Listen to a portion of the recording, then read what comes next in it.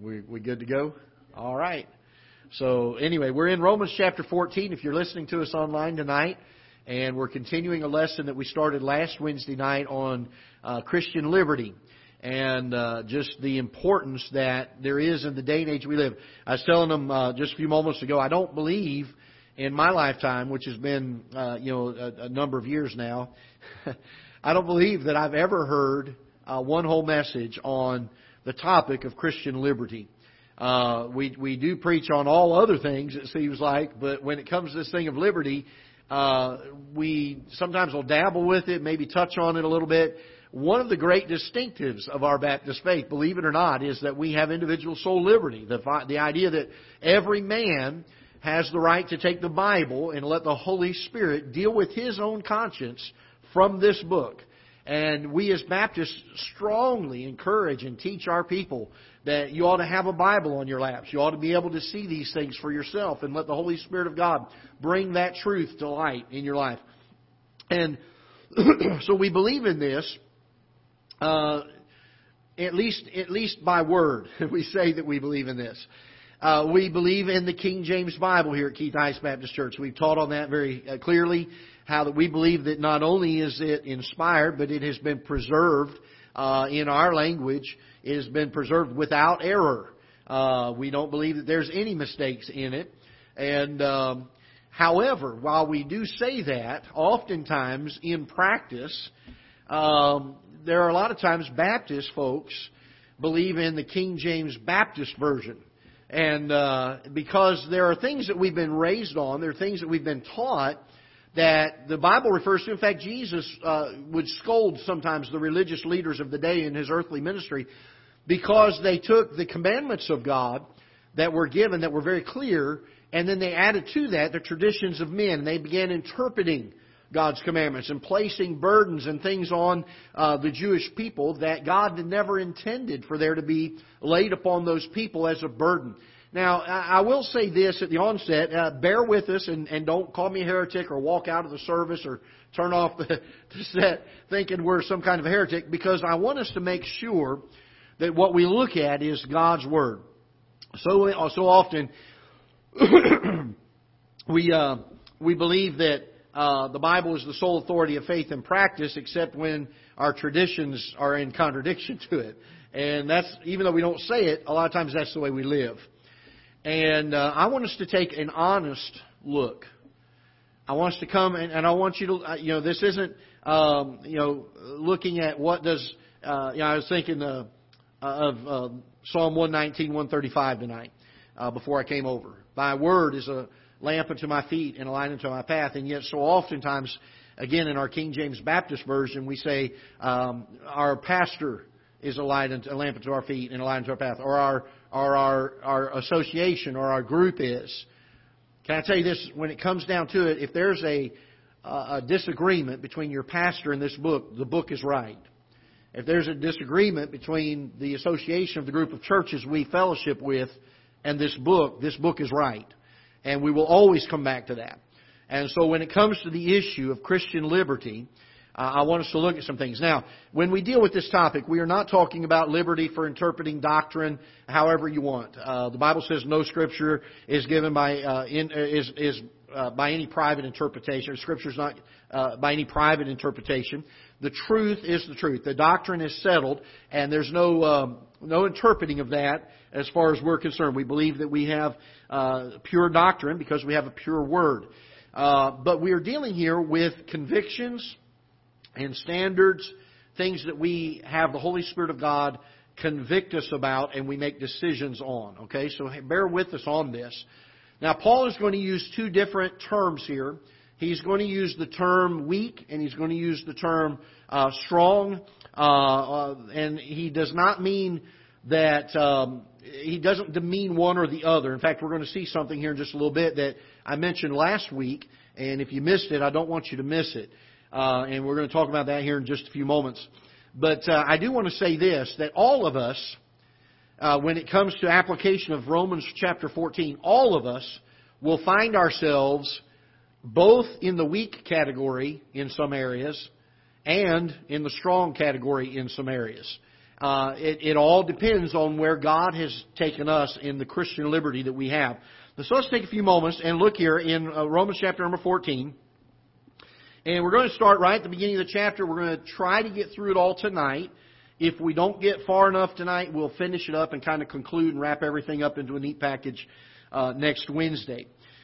Last week we dealt with the issue in the Corinthian church of eating meat that was sacrificed to idols, and Paul addressed that. He said, look, the idol is nothing, it's stone, it's wood. We know as Christians we have knowledge. He said, be careful though, because that knowledge will puff us up and we'll think that we're something more than we are. No, we just understand that that idol is nothing. That's not really a God. But to somebody it is a God.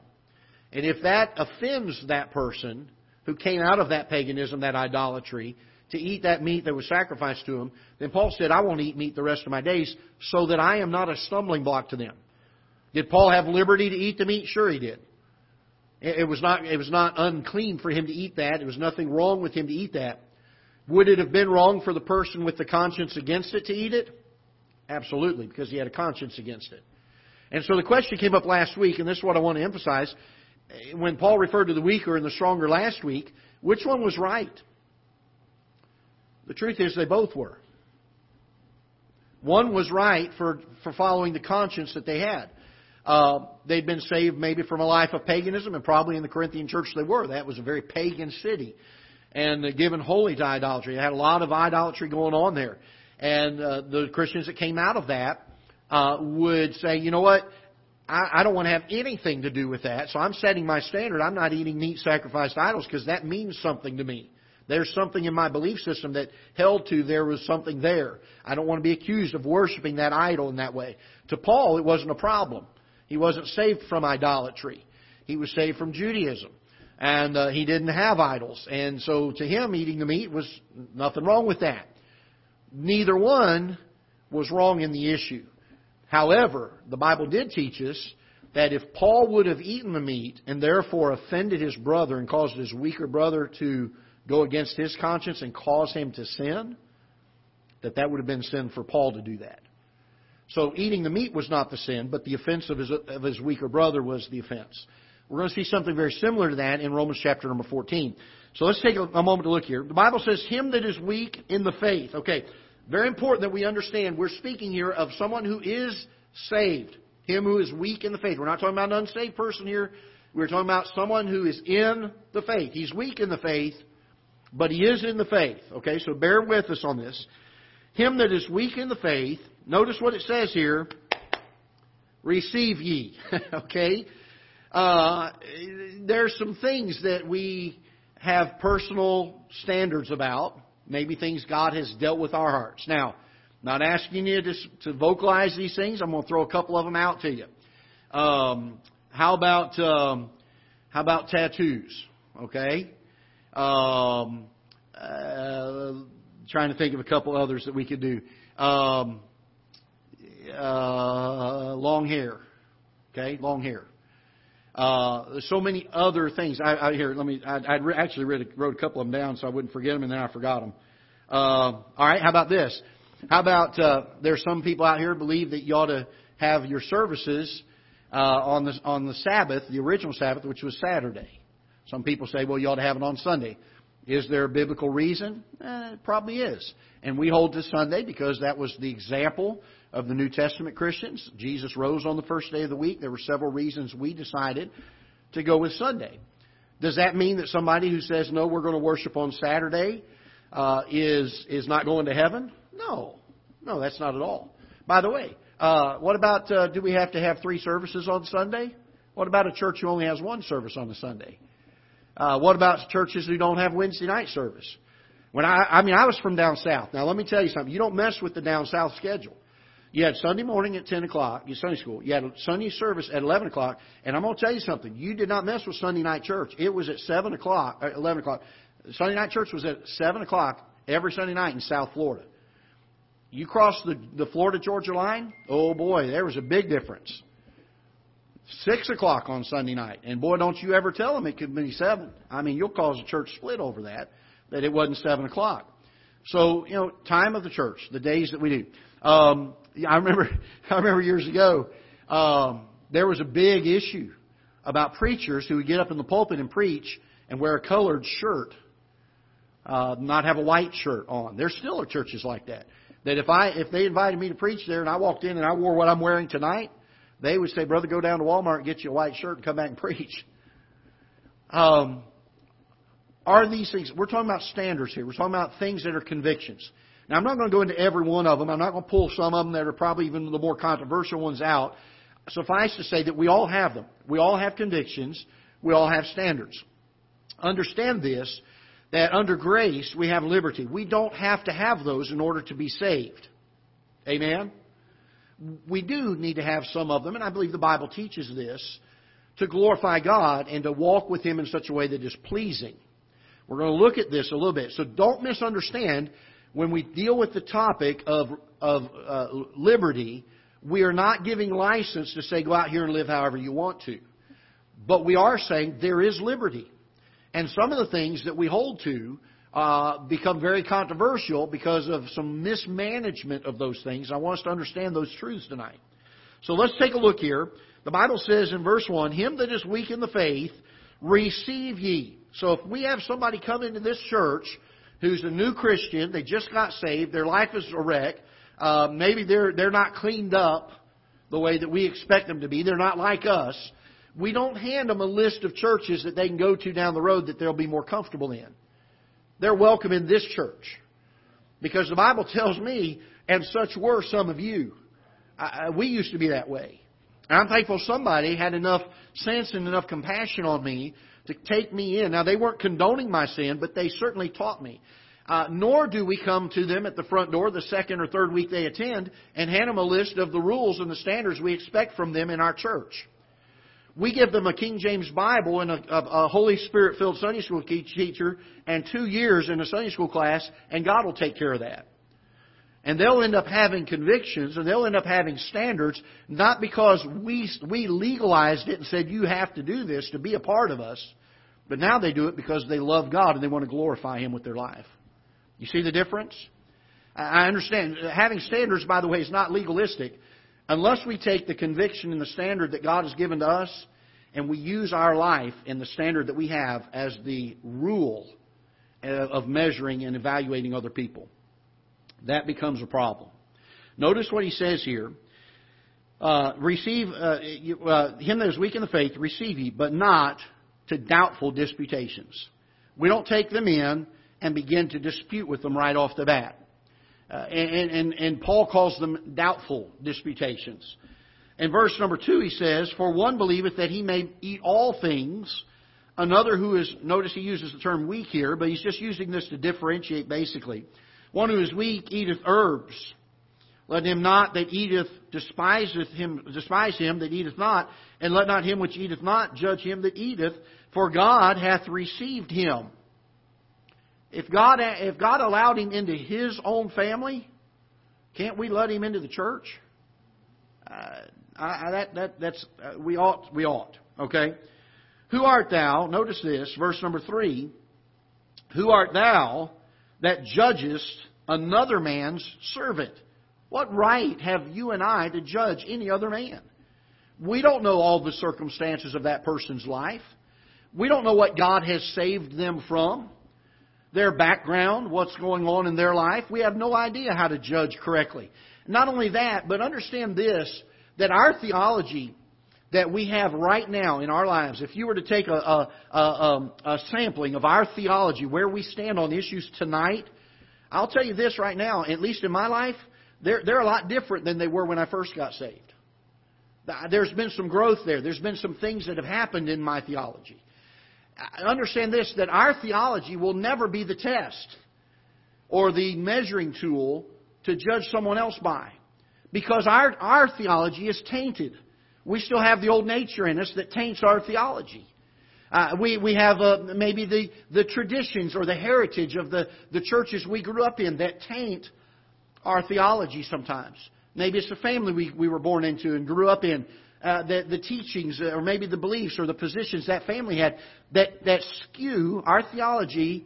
And so oftentimes, if we're not careful, We will come to God's Word and we will say, okay, here's what I believe, and I'm going to only look for Scriptures that support what I believe. If there's anything in there, contrary-wise, we're not going to look at those. That's why I believe a lot of preachers in our situation don't teach on this topic very much. Because it doesn't hold to what our traditions have been. Now, will it lead to the traditions? I believe so, if rightly practiced. But it doesn't happen immediately, and it doesn't happen automatically in a new Christian's life, or even a carnal Christian that maybe has been saved for a while and never grown. Very important that we understand this. So, the thing that we judge by is not our theology, not what I think about the subject. That's never the rule. That's never the standard. That's not the tape measure I use to measure that person up and say, oh, he's a good Christian because he agrees with all the things I agree with. Or he disagrees. Boy, that person, yeah, he might be better off at the church down the road because he certainly doesn't agree with where I stand on this issue. Wait a minute. You could take every single one of us in here, list 20 issues of Scripture, and not one of us would agree in every point. Not going to happen. But we're all like-minded and we're all like-hearted and we're all striving to make sure our lives come into line with this book. So the Christian life is a growth of our theology. As we have more illumination from Scripture, as the Holy Spirit of God teaches us more of Scripture, our theology begins to grow, doesn't it? And that growth is something that God does in my life. Now, I will say this. There are people that in this church probably may be miles ahead of me theologically in their growth. There may be some people that I may be ahead of in theological growth. There may be people you're ahead of, or different folks are at different levels in that area. What Paul is getting at here is, listen, don't judge. Understand, he's writing this to the Romans. At this time period, Nero is persecuting the Jews especially, and the Christian Jews terribly. And a lot of the Christian Jews at the time that Paul wrote this had abandoned this church in Rome and had scattered. And the Gentile Christians were the ones that were still there and they were still gathering together. And now, as Nero passes off the scene, some of these Jewish Christians are coming back into the church. And now there's a rift between the Gentiles and the Jews, almost like a power struggle here. Because there were some that felt like, boy, we're here. And others that say, no, we're here, and we're here. And everybody had their own way. In fact, Paul addressed it. He said, some of y'all say, I'm of Cephas. Some of you say, I'm of Paul. Some of you say, I'm of Apollos. Some of you say, I'm of Christ. He said, the truth is you're looking at the wrong thing. He said, all of us are growing. All of us are attaining. All of us are achieving. So he tells us here in verse 3, he says, or verse number 4, he says, who art thou that judgest another man's servant? Whose servant are you? Are you Pastor Greg's servant? No, not at all. Are you Ketha Heights Baptist Church's servant? Not at all. Are you your brother or sister's servant? No, whose servant are we? Whose? I hope we're the Lord Jesus Christ's servant. If there's any person that ever has a right to judge any one of us, it's Him. Now notice what He says here. To His own master he standeth or he falleth. Now, again, in verse number 1, verse number 2, God has received him. God has allowed him to come into his family. God has taken him in. God is allowing him to be a servant. Now, he's directly answerable to God, not to you and I. We don't take the convictions and the standards we have and look down our nose at somebody and say, because they don't have those same ones in their life, they are wrong. No. Because I promise you, there's somebody in this world that is beyond where we are in their theology, that would look at us and under that same logic could say, we're wrong because we don't have the same standard they have. So we don't answer to one another. God makes that very clear. We answer only to Christ.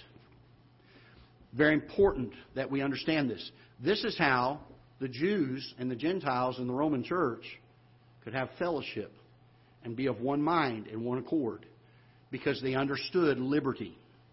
They understood that there are some people that are going to understand some things, some people that aren't there yet. And in all of that, we're to help one another and to edify one another. Now notice what he says here in verse number 4. To his own master he standeth or falleth, yea, he shall be holden up, for God is able to make him stand. The word holden up means to undergird or to help or to build up. It's a similar word to our word edify. Because God is able to make him stand. God is able to put some standards and some convictions in that man's heart as Scripture becomes more and more illuminated to him. As he gets in this book, as he's discipled along by caring and loving Christians. Amen? You know, one of the greatest travesties, I heard a fellow this week make mention, and I wish I could quote it the way he worded it because it was so powerfully worded. But he said, you know, the scandals in the church leaders that seemed like there were in the nationally known leaders in the 70s and 80s did not damage the cause of Christ anymore. In fact, this fellow felt like all those scandals that happened on a national level damaged the cause of Christ less than the damage that is caused by how Christians inside the church treat one another. I heard him say that statement. I thought, well, what a horrible thought, and yet how true it seems. We begin to nitpick one another for not being all that we are. And the truth of the matter is, we have no right to judge that. So the Bible tells us here, verse number 5, one man esteemeth one day above another. Another esteemeth every day alike. Let every man be fully persuaded in your mind. In whose mind? In our own mind. Let every man be persuaded. That sounds to me like this is my conscience being worked on by the Holy Spirit of God. Everyone being persuaded in his own mind. So we have days that some people say, well, boy, we can't look at that day. That day's, oh, no. Not that day. And others say, you know what, I have liberty in Christ. I can do that day. You say, which one's right? Both. One has a conscience for it, one has a conscience against it. Both must follow their conscience that's been taught by the Holy Spirit of God. Now notice this. Verse number 5, he that regardeth the day regardeth it unto the Lord. And he that regardeth not the day, to the Lord he doth not regard it. He that eateth, eateth to the Lord, for he giveth God thanks, and he eateth not. To the Lord he eateth not, and giveth God thanks. For none of us liveth to himself, and no man dieth to himself. For whether we live unto the Lord, and whether we die unto the Lord. Whether we live therefore or die, we are the Lord's. Paul was saying, listen, you got weaker brothers, you got brothers that believe in liberty, you have some that, he uses two different distinctions here, those that are living, those that are dying. Now, which one is which? I don't know which one he's saying is living and which one's dying, but apparently one of them is one that they said is dead, and one that is living. And notice this, he says, whether you choose to be the one that's in the dying area, you're doing it unto the Lord. If you're the one that's in the living area, you're doing it unto the Lord. For to this end, notice this, Christ both died and rose and revived, that he might be Lord both of the living, or the dead and living. Now I want you to notice very, very closely these next 4 verses. And I believe the key to Romans 14 is found in these 4 verses and the beginning part of chapter number 15. Why dost thou judge thy brother, or why dost thou set it not thy brother? For we shall all stand before the judgment seat of Pastor. No. For we shall all stand before the judgment seat of, put your name in there. Do they have to stand before your judgment seat? No, they don't have to stand before your judgment seat. Whose judgment seat are they standing before? They're just standing before the judgment seat of who? By the way, who are we standing before? Are we standing before the person next to us that we're trying to impress? Who are we standing before? The judgment seat of Christ. So notice Paul says here, verse number 10, why dost thou judge thy brother? Verse number 11, for it is written, as I live, saith the Lord, every knee shall bow to your pastor, to you. Who's it going to bow to? It's going to bow to God, isn't it? And every tongue shall confess to who? To who? To God. Are we starting to see the pattern here? the judging that goes on when it comes to convictions and standards within our midst, that is up to God. That is not up to you and I. Notice what he says here. So then every one of us shall give an account of our brother. God, boy, I'm glad I got my chance to stand before you. Let me tell you about Brother Harold over here. Let me tell you about Corey. Let me use him. That's a good one. Boy, I got a long list for him. Let me tell you, Lord, let me tell you all this stuff I have found over the years. Is that what we're going to do? No, we're going to be giving an account of who? This guy right here. Not you. I will. We're going to give an account of himself. 3 verses Paul deals with. You're not to judge your brother. You're not to judge your brother. You're not to judge your brother. You're going to stand before God. You yourself are going to stand before God. He's going to stand before God. Now notice what he says here in verse number 13. Let us not therefore judge one another anymore. He said, listen, y'all been doing this. Cut it out. That's the southern way of saying what Paul said. You can find that in the Greek. Y'all cut it out now. That's what he's saying. Let us not therefore judge one another anymore, but judge this rather. Oh, wait a minute. Whoa. Our ears are perking up. We're Baptist. Woo! We get to judge. Woo! That's our favorite thing to do. We love judging. All right, Lord, let me see. What do you tell me I get to judge? But judge this rather, that no man put a stumbling block or occasion to fall in his brother's way. Oh, ugh. You mean I got to judge what I do, Lord? That's what it sounds like, doesn't it? The only thing I get to judge is what did I do to my brother? Did I create a stumbling block for him? Now, standards, right or wrong, we all have them. Is my judging him by my standards creating a stumbling block? Oh, yeah. Because that's not what we're supposed to be judging. We're supposed to be judging, what am I doing? Am I helping my brother? Am I edifying him? Am I doing what God is doing for him? We read in the early part of this chapter that God is able to help him, to grow him, to edify him. Am I going to assist God in that? Am I going to help him in every way possible? Sure I am. I'm not going to kick him out. I'm not going to toss him down. I'm not going to throw a rock at him and say, well, you brother, you ought to just know this stuff. You ought to know that, hey, if you don't have a bald head on top, you're not spiritual. We use that. I was talking to Brother Harold the other day. The Bible says it's shame for a man to have long hair. That's not in dispute. But when you get people out here that says, okay, if the sideburn comes down more than the middle of your ear, then you're wrong. Wait a minute. Didn't see that one in there. So it maybe comes to the bottom of my ear. I'll give you another for instance. Most people know I'm divorced. God had to really work on my heart in some areas on that for a number of months.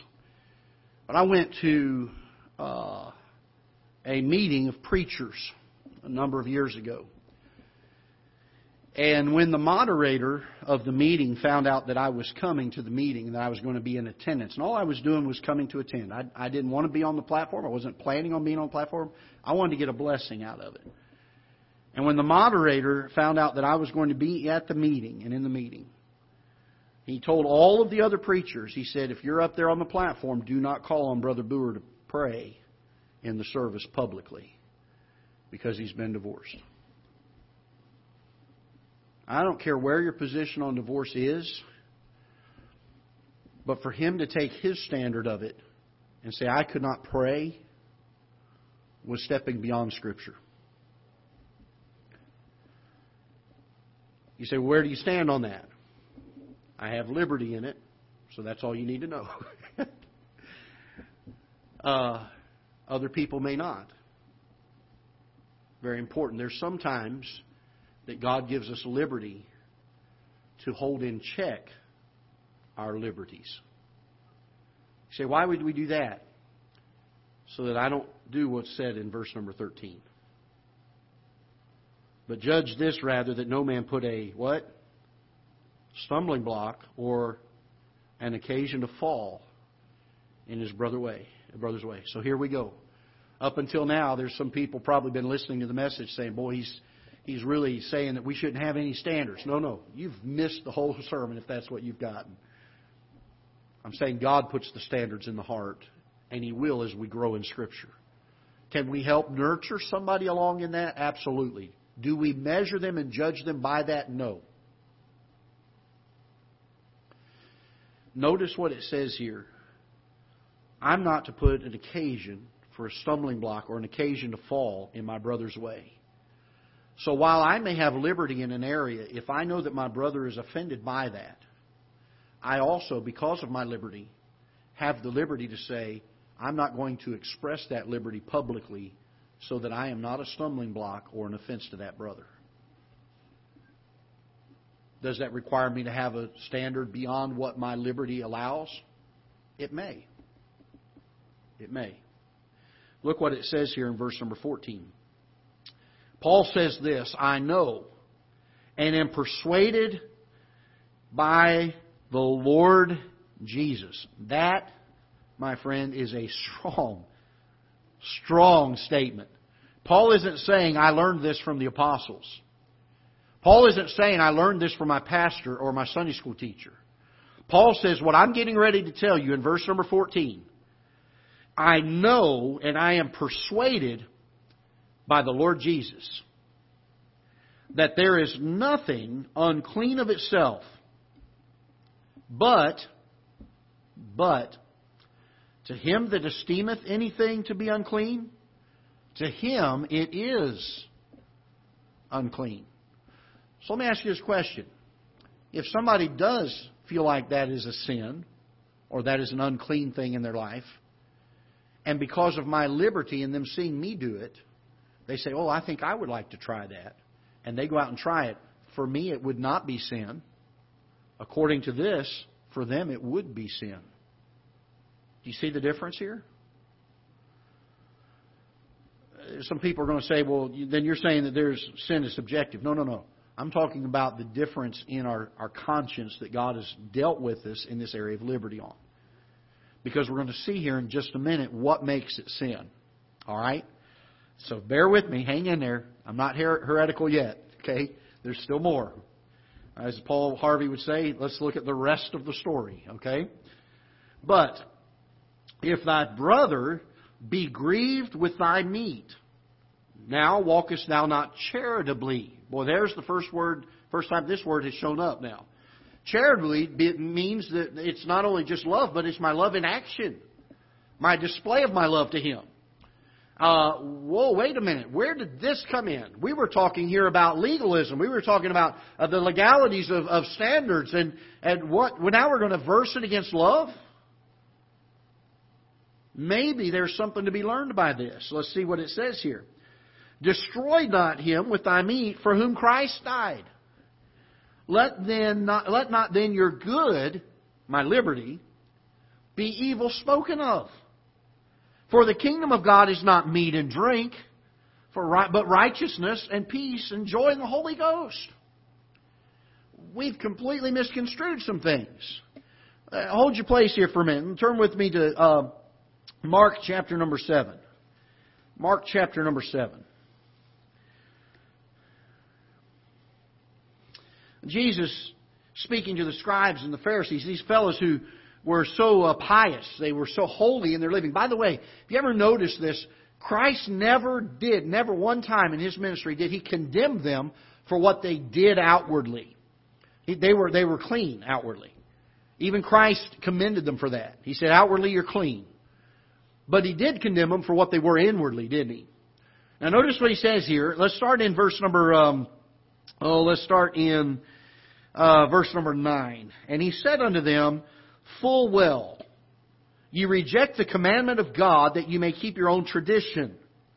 So we have here a distinction between what God commanded and what they had created as tradition. For Moses said, Honor thy father and thy mother, and whoso curseth father or mother, let him die to death.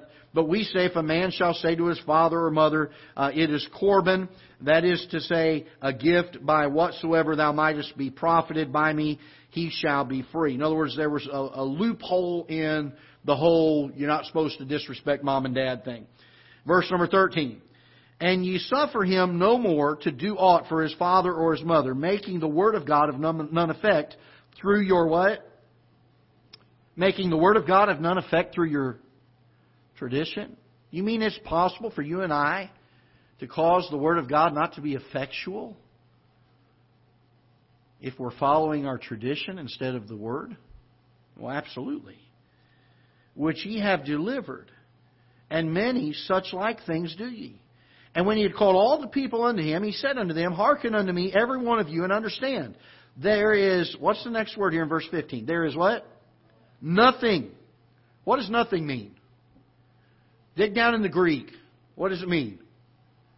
Nothing. Okay? There is nothing from, what's the next word here? Without a man, that entering into him can defile him. But the things which come out of him, those are they that defile the man. They were talking about things that they would consume, the washing of cups and dishes. You read up a couple verses above where we started. About unclean things being taken into their bodies. And Christ said, listen, you've missed it. Yeah, there was a Levitical law years ago about this stuff, but you've missed what it was trying to teach you. It's not that what you take into the body that is unclean.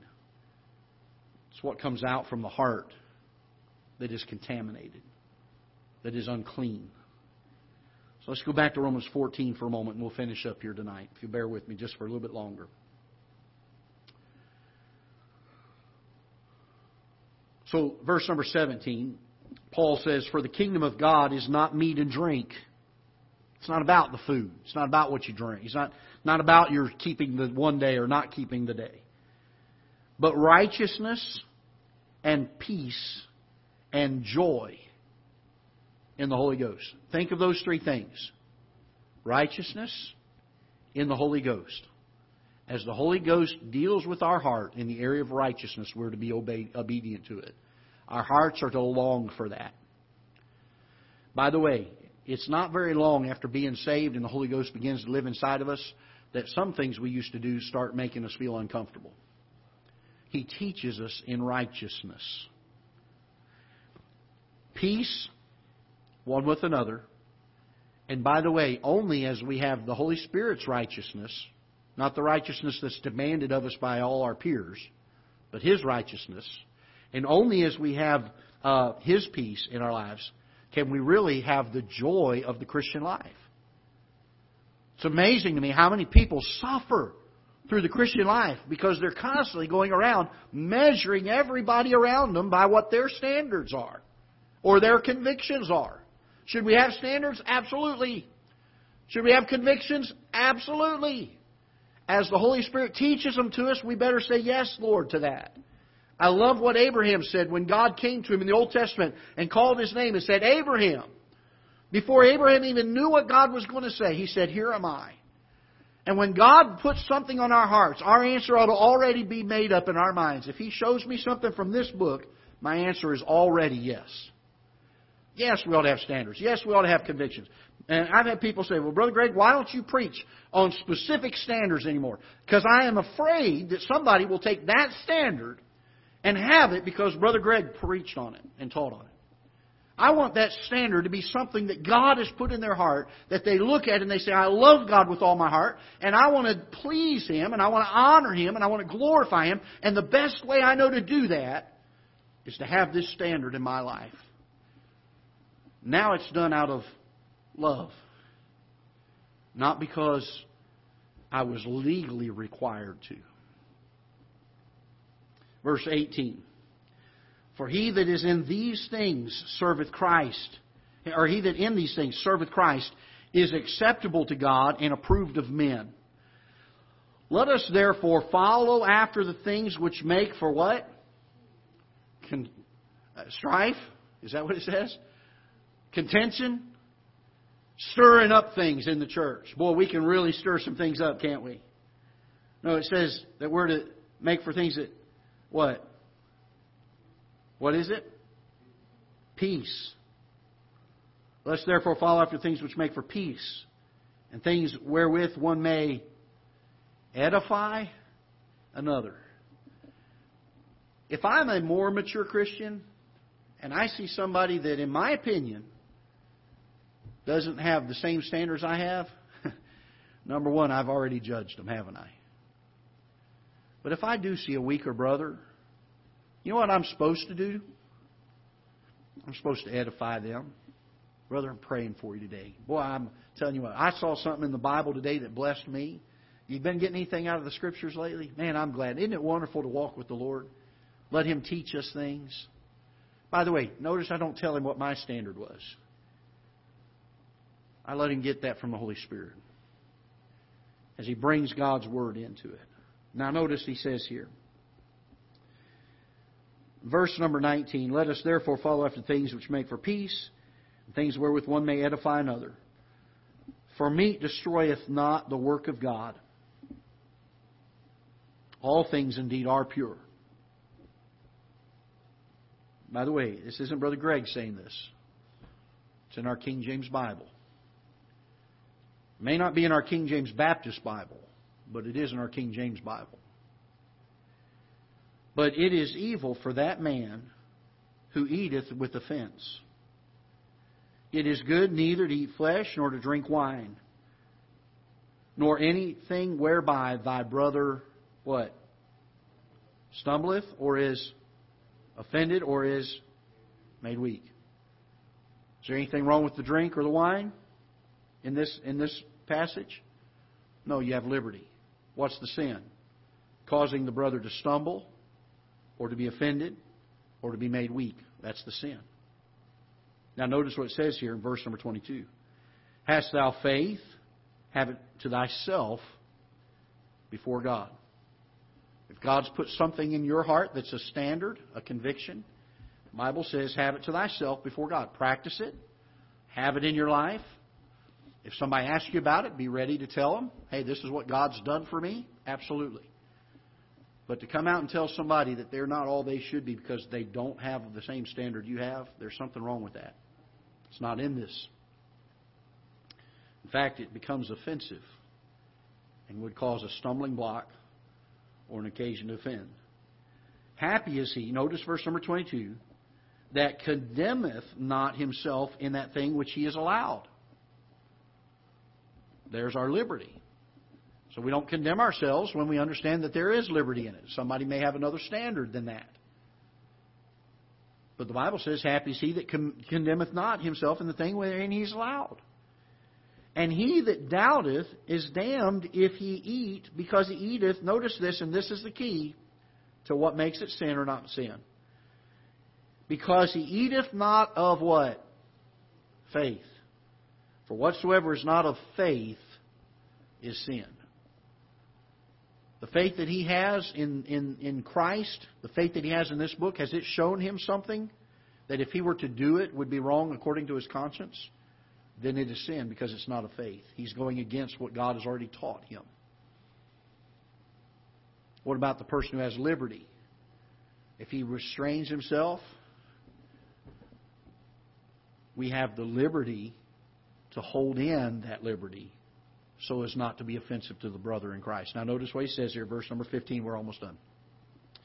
We then that are strong. So according to Paul's terminology here, the strong is the one who says he has liberty. The weak is the one who has what we would consider the more restrictive set of guidelines in their life. Again, just the way Paul differentiates, I'm not saying one is different than the other because we all are weak sometimes and we all are strong sometimes depending on where we're at in life. We then that are strong ought to bear the infirmities of the weak and not to please ourselves. So Paul says this, listen, you don't go to the other brother and say, listen, you need to get over it.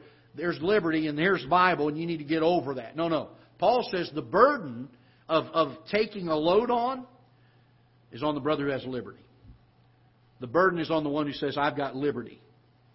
He's the one that Paul says, is to bear the infirmity this conscience of the weak, and not to please ourselves. In other words, hey, I've got liberty in that. I could go out and enjoy myself in this area, and it may be offensive to this guy, but I believe that I have liberty according to Scripture.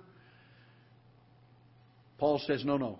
If it's going to cause that brother to offend, then one with liberty, the strong one, is the one who is supposed to say, I'm not going to do it.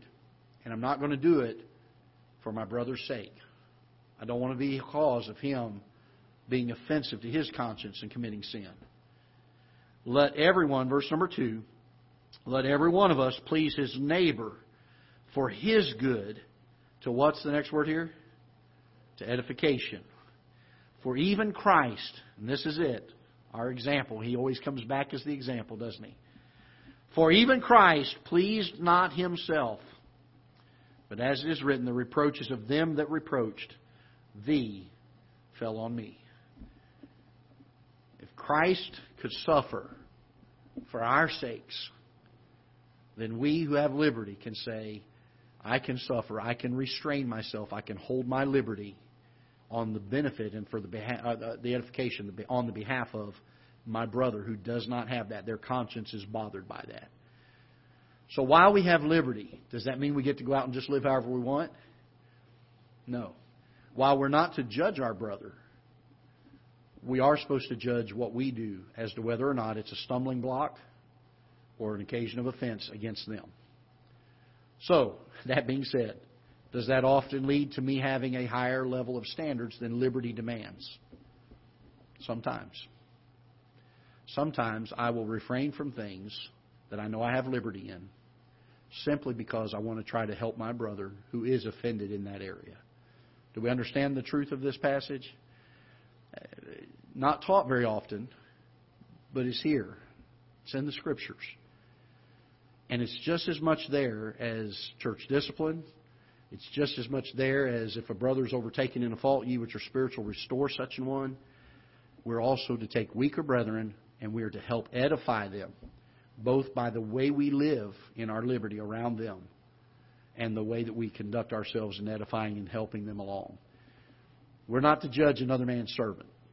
I've watched churches literally destroy themselves internally by one faction of people who felt that they were super spiritual, and they looked at another group and said they don't have the same standards, they don't have the same convictions we have, and therefore they are not as spiritual. I understand that there are people who, with a high-handed, rebellious spirit to God, live a carnal life. I think that's dealt with other places in Scripture. We're not talking about those folks. We're talking about a weaker brother who God is working in their heart. They're trying their best. They're learning Scripture. They're soaking themselves into God's Word. And they are maturing and growing daily, just like you and I are maturing and growing daily. We don't judge one another in those areas. We're not to do that. We're to pray for one another. We're to encourage one another and help one another in these areas. All right? So I hope that'll help. If there's anything that was unclear in that, bring it up to me, and we'll try to clarify it for next week. And we'll go from there. All right? I hope that'll be a help to some folks. A very important truth that we do need to know. All right? Let's stand together. We'll be dismissed.